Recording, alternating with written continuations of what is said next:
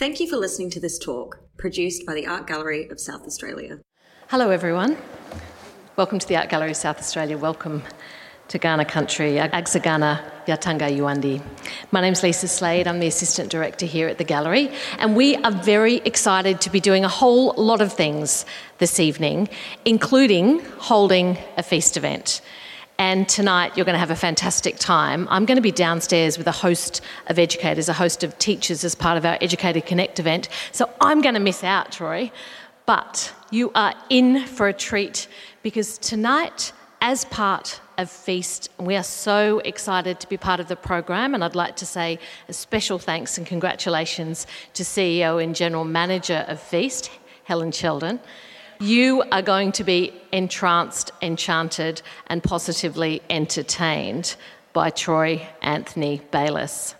Troy probably needs very little introduction for many of you, but if you had not had a chance to see his work as part of the Guildhouse Fellowship, please make sure you do before you leave tonight.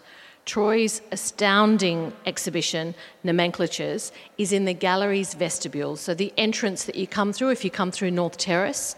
And Troy's work we launched as part of SALA, but also as the outcome of a brand new fellowship which is supported by the James and Diana Ramsay Foundation. Quite an incredible fellowship because it's all about artists doing what they do, supporting artists just to get on with it, to crack on and do what they do.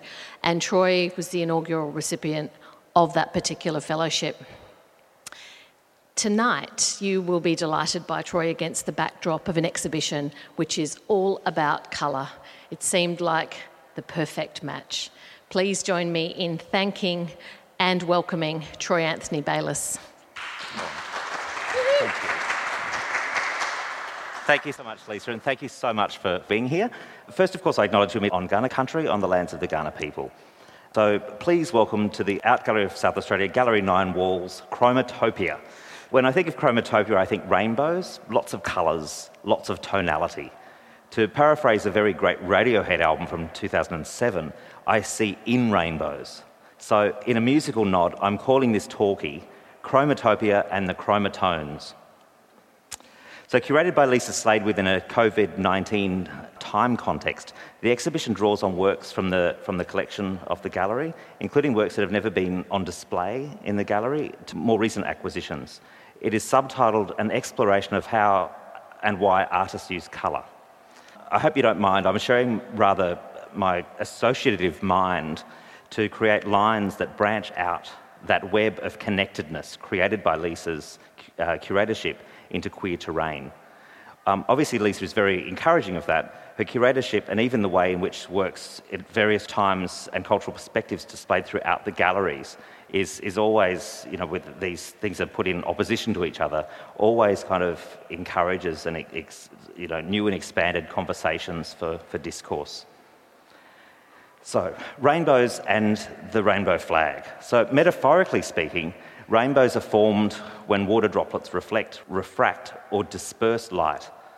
So light on glass, including wet glass, can create a rainbow effect.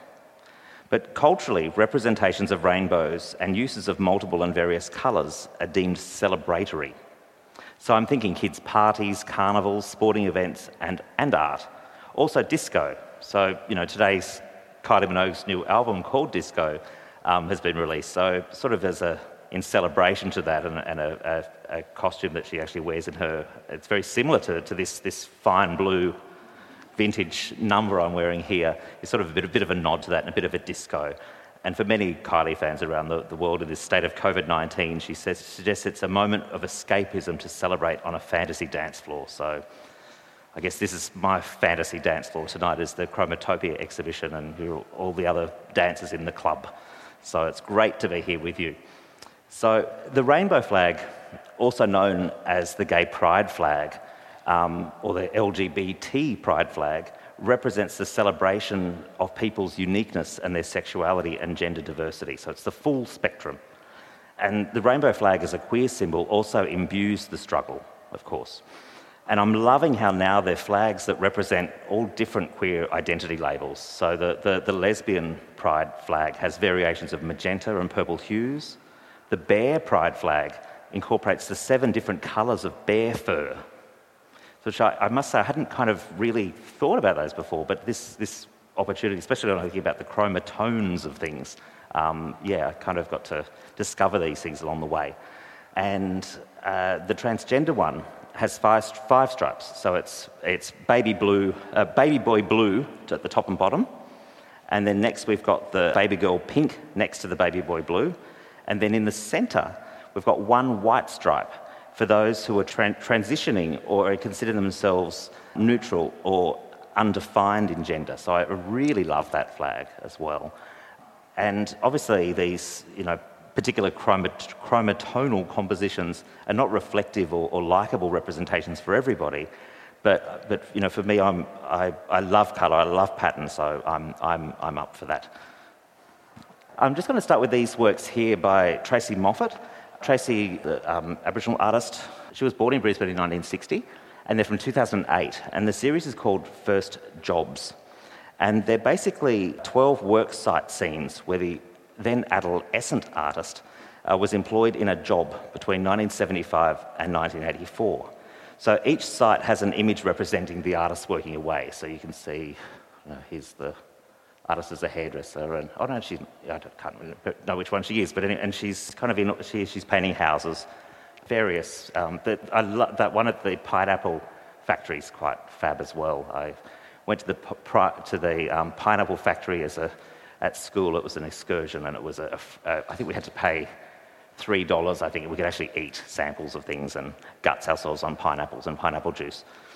Yeah, but the colouring of the photographs has a chromatonality to it that reminds me of the cinematic film colouring process called Technicolor. And this link of Moffat's practice as a photographer into cinema kind of moves across all of her work. So including the still images that have been described as cinematic, she often does these kind of plays that have this sort of movie-like quality to them, as well as her raw video works. So I'm also thinking of the 1939 film version of The Wizard of Oz, which is considered one of the greatest, most successful, most culturally enduring films that employed Technicolor.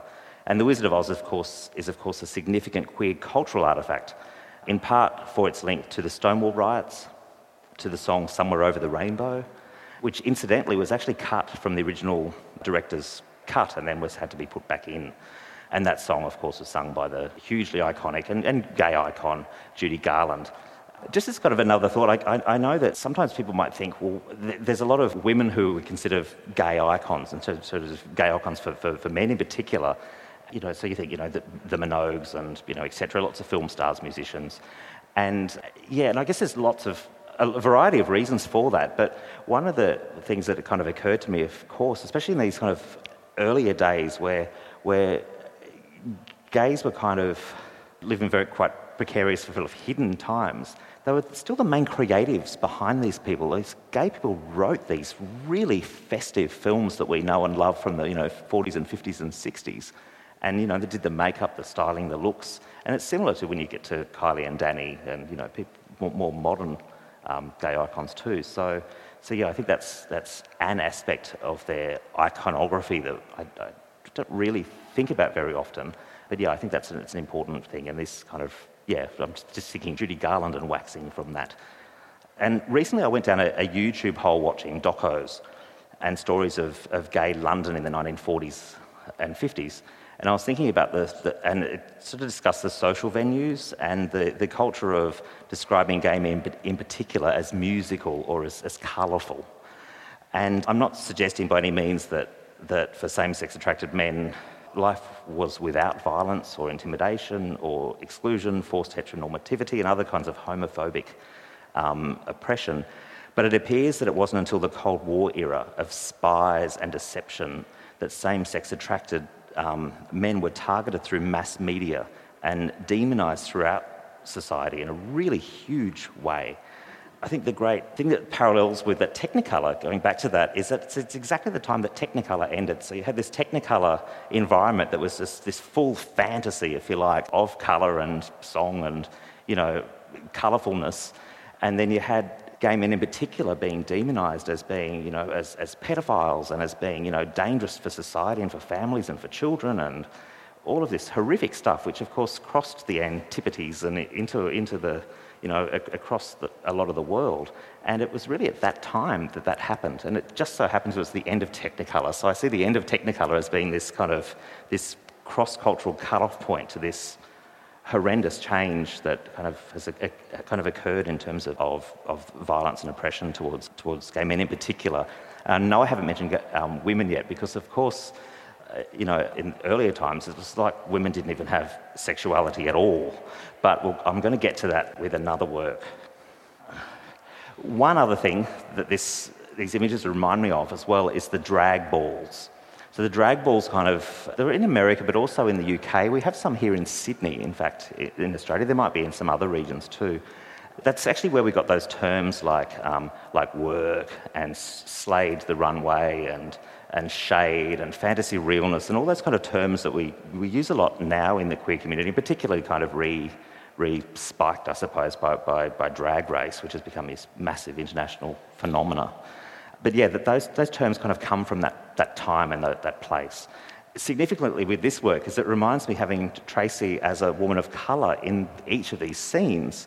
Part of the wonderful thing about the drag balls is it enabled people of colour and people of all different body types to live out this fantasy in these balls. Because in real life, if you're a woman of colour, you wouldn't be doing corporate realness. So you could actually dress up in this fantasy and be these things for these occasions. And of course, Tracy's not really in these sort of corporate realness jobs, but still it reminded me very much of that and an excuse to talk about, history of language and how it's transcended through generations and twisted and changed and what have you.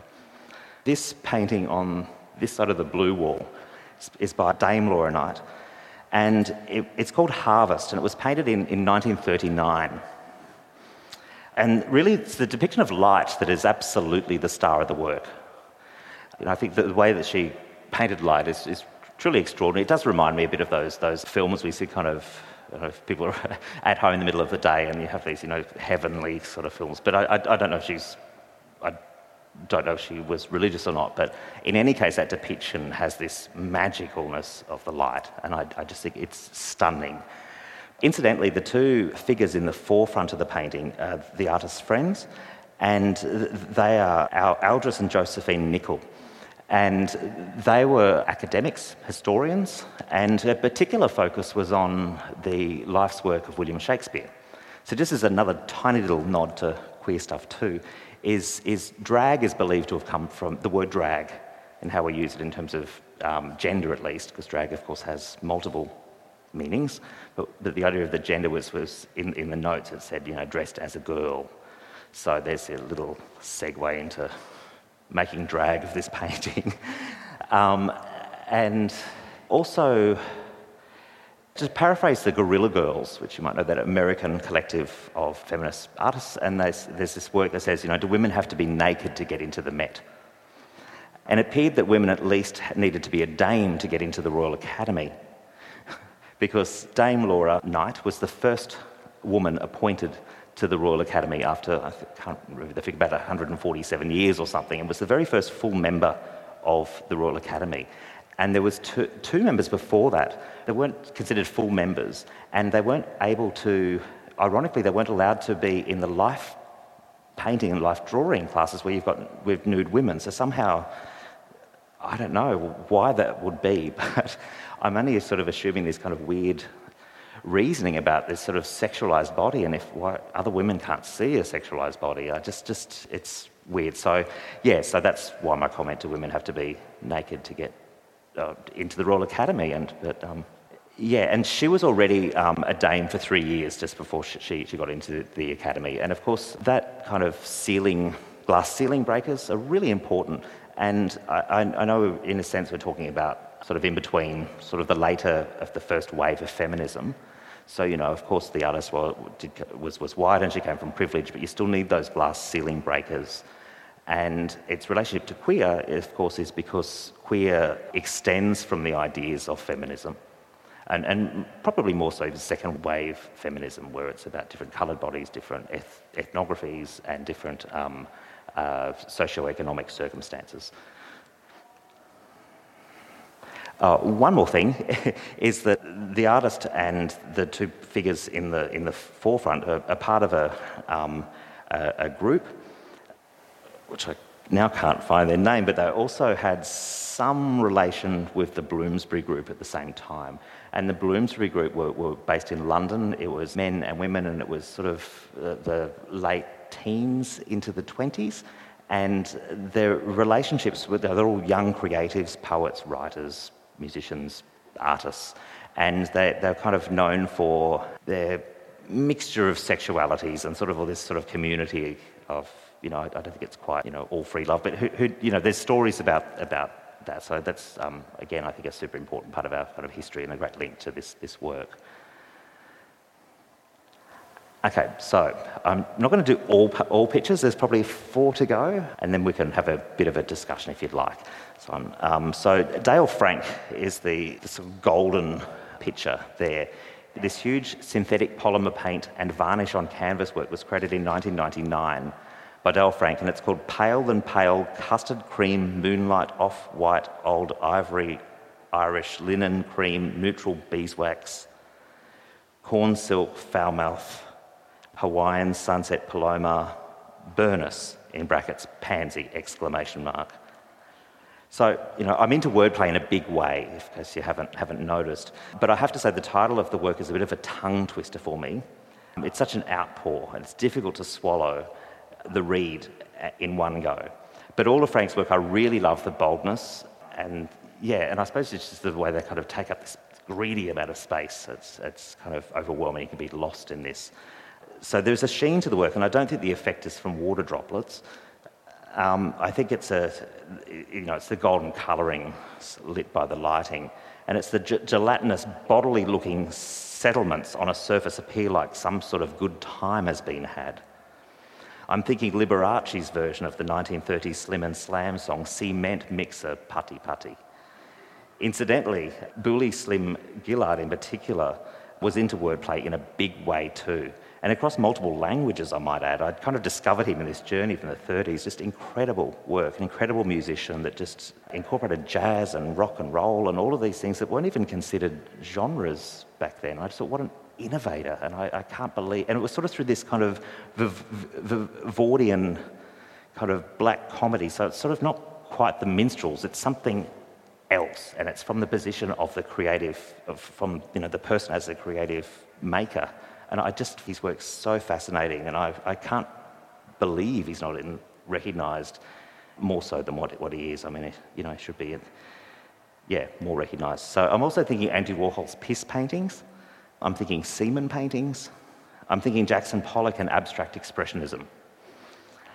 And then back to Warhol, I'm thinking of one of Andy Warhol's first soup can pictures from 1962 that wasn't as reduced so much in the graphic design as his soup cans became, and it was the one that had painterly drips to possibly plug into that dripster movement of the abstract expressionism, because at that time he was just trying to find his way into the art world. I think I'm not quite convinced whether that was a trick and a play for his dealer or not, just to have some fun with, but in any case, it's got these drips on it. It just goes with that bodiliness of Dale Frank's work, I think.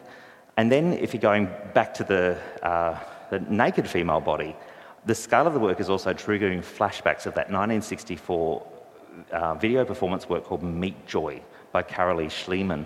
And the work stars bodies seemingly rolling around in ecstasy across this canvas. And it's just this fantastic film work. I'm sure you can probably even see it on the web if you haven't already. I saw it at the IMA maybe 15 years ago. I think it's just brilliant, brilliant work. Virginia Cuppage. The work by Virginia Cuppage is that big, sort of almost like a colour-filled painting at the end of that wall. It's a slightly Rothko-looking, but not. So it was painted it's called Second Transformation. And I won't go into the obvious ideas about transformation. It's 1974 work. So this work's kind of, in a sense, been rediscovered. It's an early work by an Australian artist. It can be linked to this important movement that's mostly associated with American art. And she lived in New York. Apparently, there's this, to be seen as, at that time, I suppose, an Australian working in a sort of an overseas centre, certainly at that time, and we've still got aspects of that now, like, that we're some hick place that doesn't have, but in any case, she wrote about by feeling like an alien sometimes in that place. And I know we hear, certainly from the 1970s as well, like Ian Byrne, who's an Australian artist and an academic, and he wrote about the idea of that sort of tyranny of distance, and also, the hierarchy of landscape painting, and this sort of these ideas that kind of were literally, I suppose, dragged from the UK into Australia to be the default setting for how we value Australian art, and how we hierarchy certain Australian art, and even how we, certainly in those earlier days, kind of mimic from Britain. And by we, I mean probably none of us here, but generations ago. So yeah, I was also thinking about Quentin Crisp, who was a Londoner who is there's a famous play film you might have seen by him, but about him. Quentin Crisp he was treated very, very badly in London and moved to New York. And when he moved to New York, he just sort of, I suppose in this resilient act, said, well, if you want to get me, come and get me. So he had his phone number was in the phone book, his address was in the phone book. I have a friend who just knocked on his door to visit him, and he just answers the door. So he just moved to another big city and just thought, I'm not going to be oppressed by all of this stuff anymore.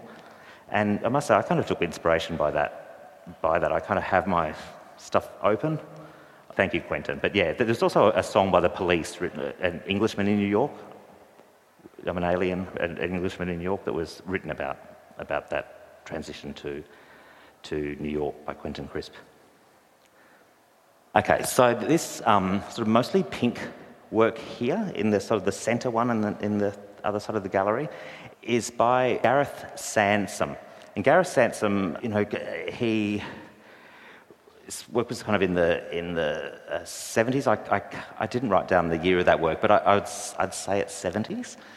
Yeah, it's obviously there's some references to Brett Whiteley, Francis Bacon, the gay artist Francis Bacon, but also Gareth dressed in drag from time to time and incorporated digital photographs of himself wearing latex horror masks, bizarre latex female masks, latex prosthetics, and faux rubber vaginas.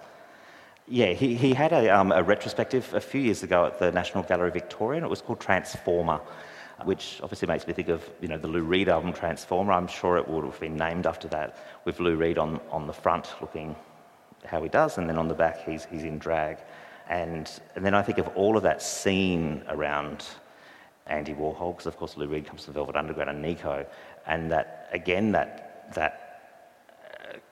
influence that happens across these sort of international jurisdictions. So you have this sort of proto-punk, which is of MC5 and Iggy Pop and the Stooges, and a bit later you have the more gender fluid and androgynous, looks like David Bowie, etc. All kind of worked and were inspired by each other, and then of course in the New York kind of punk scene started with Jane County and the New York Dolls on the other side of town as well. So there's all this sort of queerness interplays, and then there's a play that they wrote called Femme Fatale that Holly Woodlawn I think wrote, and that was debuted in London with Patti Smith and Candy Darling, and so you just got all of these kind of influences, and I think that these kind of paintings and this work from these periods kind of capture all of that at least for me anyway. But I think that there's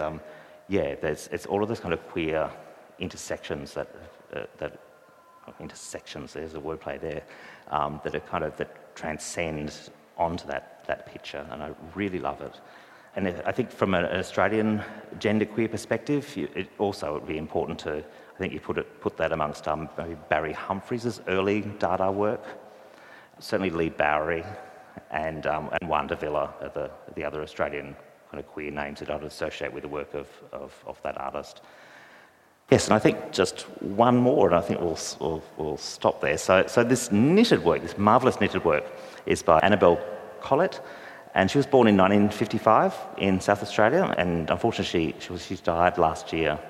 And she was a South Australian designer and artist, And she worked across art, design, craft, and her fashion designs, and particularly her dramatic knitwear produced under the Yaya Oblique Clothing Company, a fused art, fashion, culture material. And these works, I guess they have this sort of orifice look to them, and I don't think I need to be any more descriptive than that. Those of you who might be knitters in the room might know that they're not actually kind of cast off either. So I think even by having them at play in a way kind of could suggest that there's a movement to them, and maybe even the suspension of having some of these has a movement to them as well. But obviously they're totally Crowburn tonal, both in the plastic needles, knitting needles, and the knitting itself. Just one thing on the work is called UN Knitted Forms, and I think I tried to do a count. I think there's 128 of them. Also, I think, particularly on this wall, it also looks a little bit like the Louis Vuitton design, with I think there's the L's and the V's, and then there's these star icons that Louis Vuitton had as well. So, yeah, I think that this particular intervention on the midnight grey kind of gives it that effect as well. I guess I just want to finish on saying this idea about knitting and this kind of gendered idea of knitting, which I think is super twisted and queer.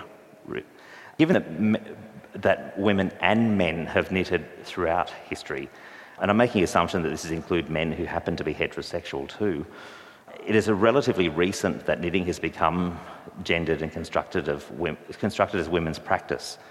So I think, therefore the idea that men who knit transgress heteronormativity is entirely premised on recent cultural constructs that women are default practitioners and that men who knit are not heterosexuals. I mean, these are just, these are quite, I guess it's post-war sort of ideas of women knitting, because of course, people have knitted for ages, and I think that legacy of that is so strong, and obviously there's a lot more work and expression and thought to come out of that. But I just think as a solid statement, it's not enough. It's that there's more to it than that. These histories are much more complex. They're much more queer. They cross gender at different times, all the time. Yeah. So I just wanted to add that to Bob's worth in. Was kind of writing about the idea whether knitting was a queer act, and I sort of got to the very end of it and decided, well, there's nothing really queer about it at all. If I look at it through that lens. So I think, possibly a better question than what's so queer about knitting might be, since when did knitting become subjugated into the subjugated world of women? I kind of think that's all I've kind of got to say, and I'm getting the dry horrors just... Well, thank you. Yeah.